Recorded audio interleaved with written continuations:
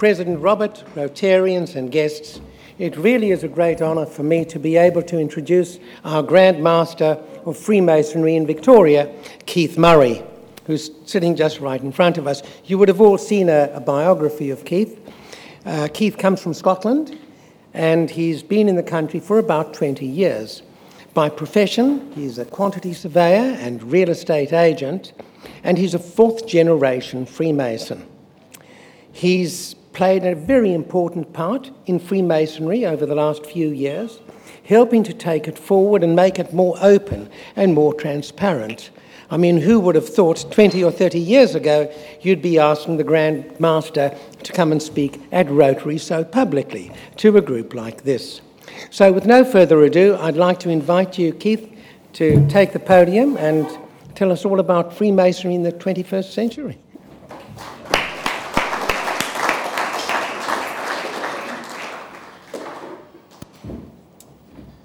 Thank you, Philip, and thank you, ladies and gentlemen, for the invitation. And it's so kind that your president actually is here as my official interpreter as well. So, before I talk about the 21st century, maybe I should give you some background to Freemasonry, because some of you might have only heard of it, but don't really know much about it. Freemasonry had its origins in the medieval trade guilds, building the cathedrals. At that time, stonemasons would travel from town to town looking for work. And as one of the most highly paid trades of the time, so the need was to ensure proper wages were paid to those who had the necessary qualifications. Therefore, the stonemasons created a fairly unique system, which included not only an educational system to train craftsmen, but a way of identifying themselves to other stonemasons based upon the level of craftsmanship they had attained.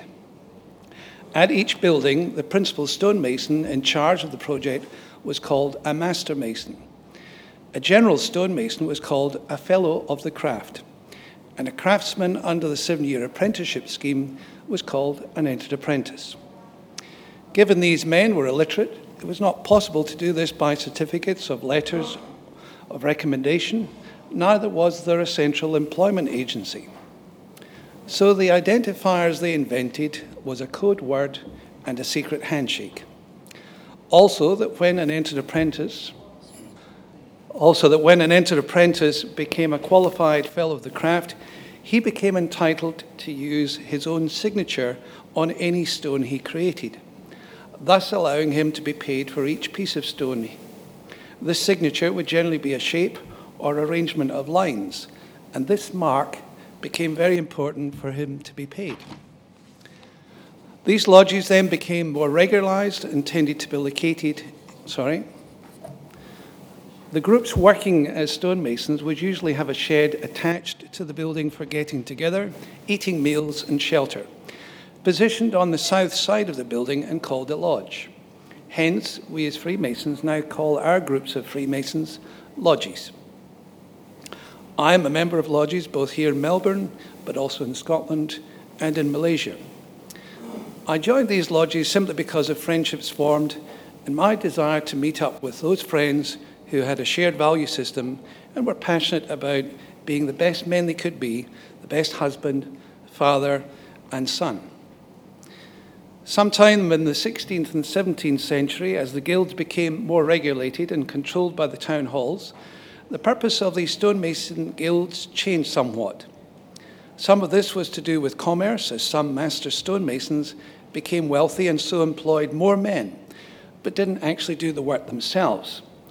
And in turn, their sons took over the running of the businesses. For them to know how to distinguish tradesmen, so they had to know the words and handshakes. They were given a slightly different title, as they were not properly qualified as stonemasons. Rather, they became Freemasons, as they were not workers. As these lodges then became more regularized and tended to be located in specific towns, not just attaching to buildings, records of meetings were held, and the first minute book of any lodge is held in Scotland and dates back to 1589.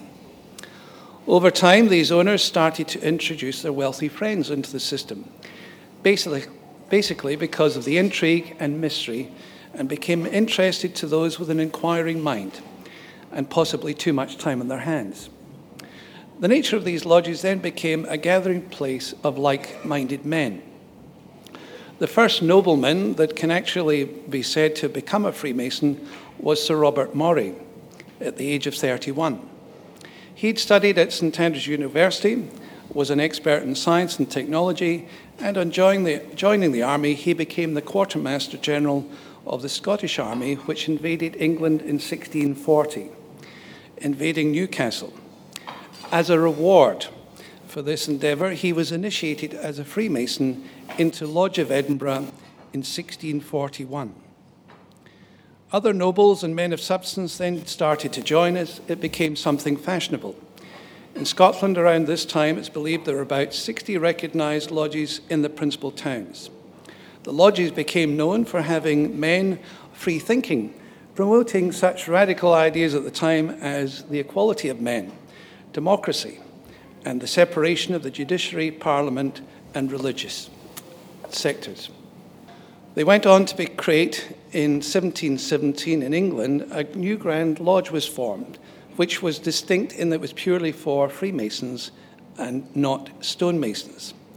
This model was then copied in Ireland in 1725, France 1728, Sweden 1735, Germany in 1740, Virginia in 1778. So over the centuries, it became a worldwide organization, and currently there are some 5 million members in all free countries across the globe.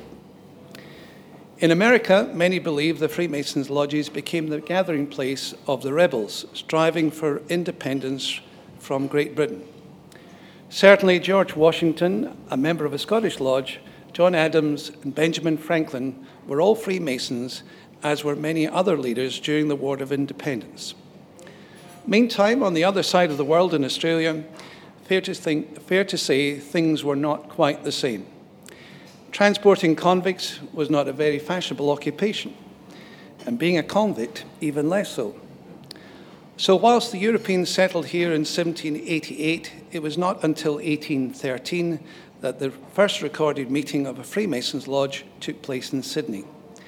Governor Lachlan Macquarie was a Freemason, but so far as we are aware, he did not attend any lodge meeting in Sydney.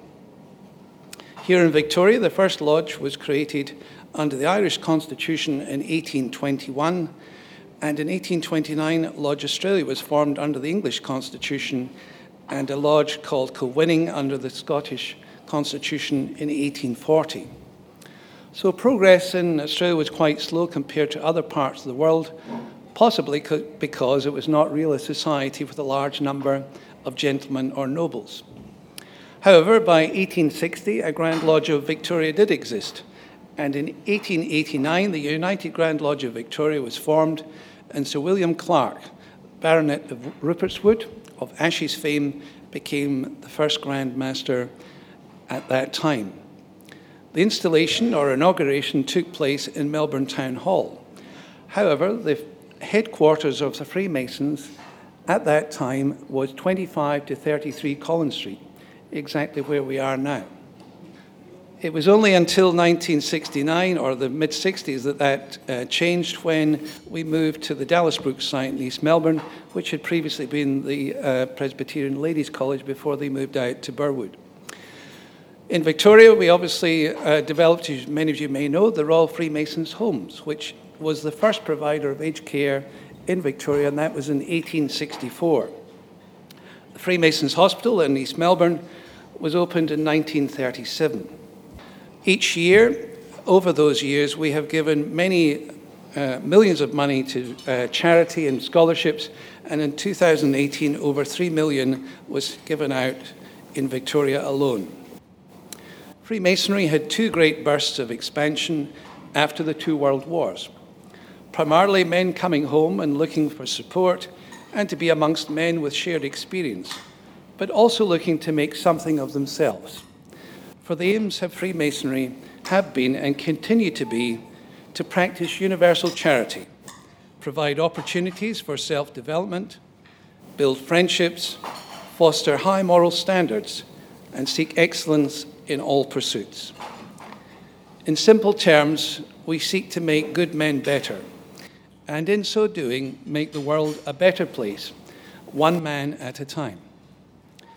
Fashions have changed, and for some time, possibly because of 200,000 Freemasons being killed by the Nazis in the Second World War, the organization became very inward-looking and actually banned any member of speaking publicly of their membership or encouraging anyone to join. That is no longer the case. Many of us proudly wear our square and compass. We are on Facebook, Twitter, Instagram. There have been countless books and documentaries published, and some were for scandalous reasons, but others, like Dan Brown's Da Vinci Code, basically pronounced that Freemasonry was an organization of good men supporting each other, their families, and the community at large, but which, for various misplaced reasons, had gained an unfair reputation. We are addressing that now. Currently, we are attracting many new men to join, and we anticipate this year having between 300 to 400 new men joining Freemasonry in Victoria. The average age of those new men is 36 years of age. We are a male organization, but we don't shy away from that. Other groups, such as the Country Women's Society, equally have decided that for their members, there is value in remaining separate. However, our only limitation is on men joining in our ceremonies. My lodge has our wives and partners attend every meeting, and whilst we might be in lodge carrying out our ceremonies, the ladies are being entertained, usually by somebody who is an experienced speaker, or it could be somebody that's teaching them self-defense, champagne tasting, chocolate tasting, various different forms of entertainment, and then we come together for a meal. When I was installed as Grand Master of Freemasons Victoria last year at the Crown Palladium, there were over 1,200 men and ladies attended that ceremony with representatives from 22 different countries. In conclusion, I would just like to say I'm very proud to be a custodian of Freemasonry in Victoria, and as the 43rd Grand Master, I would welcome any questions you might have.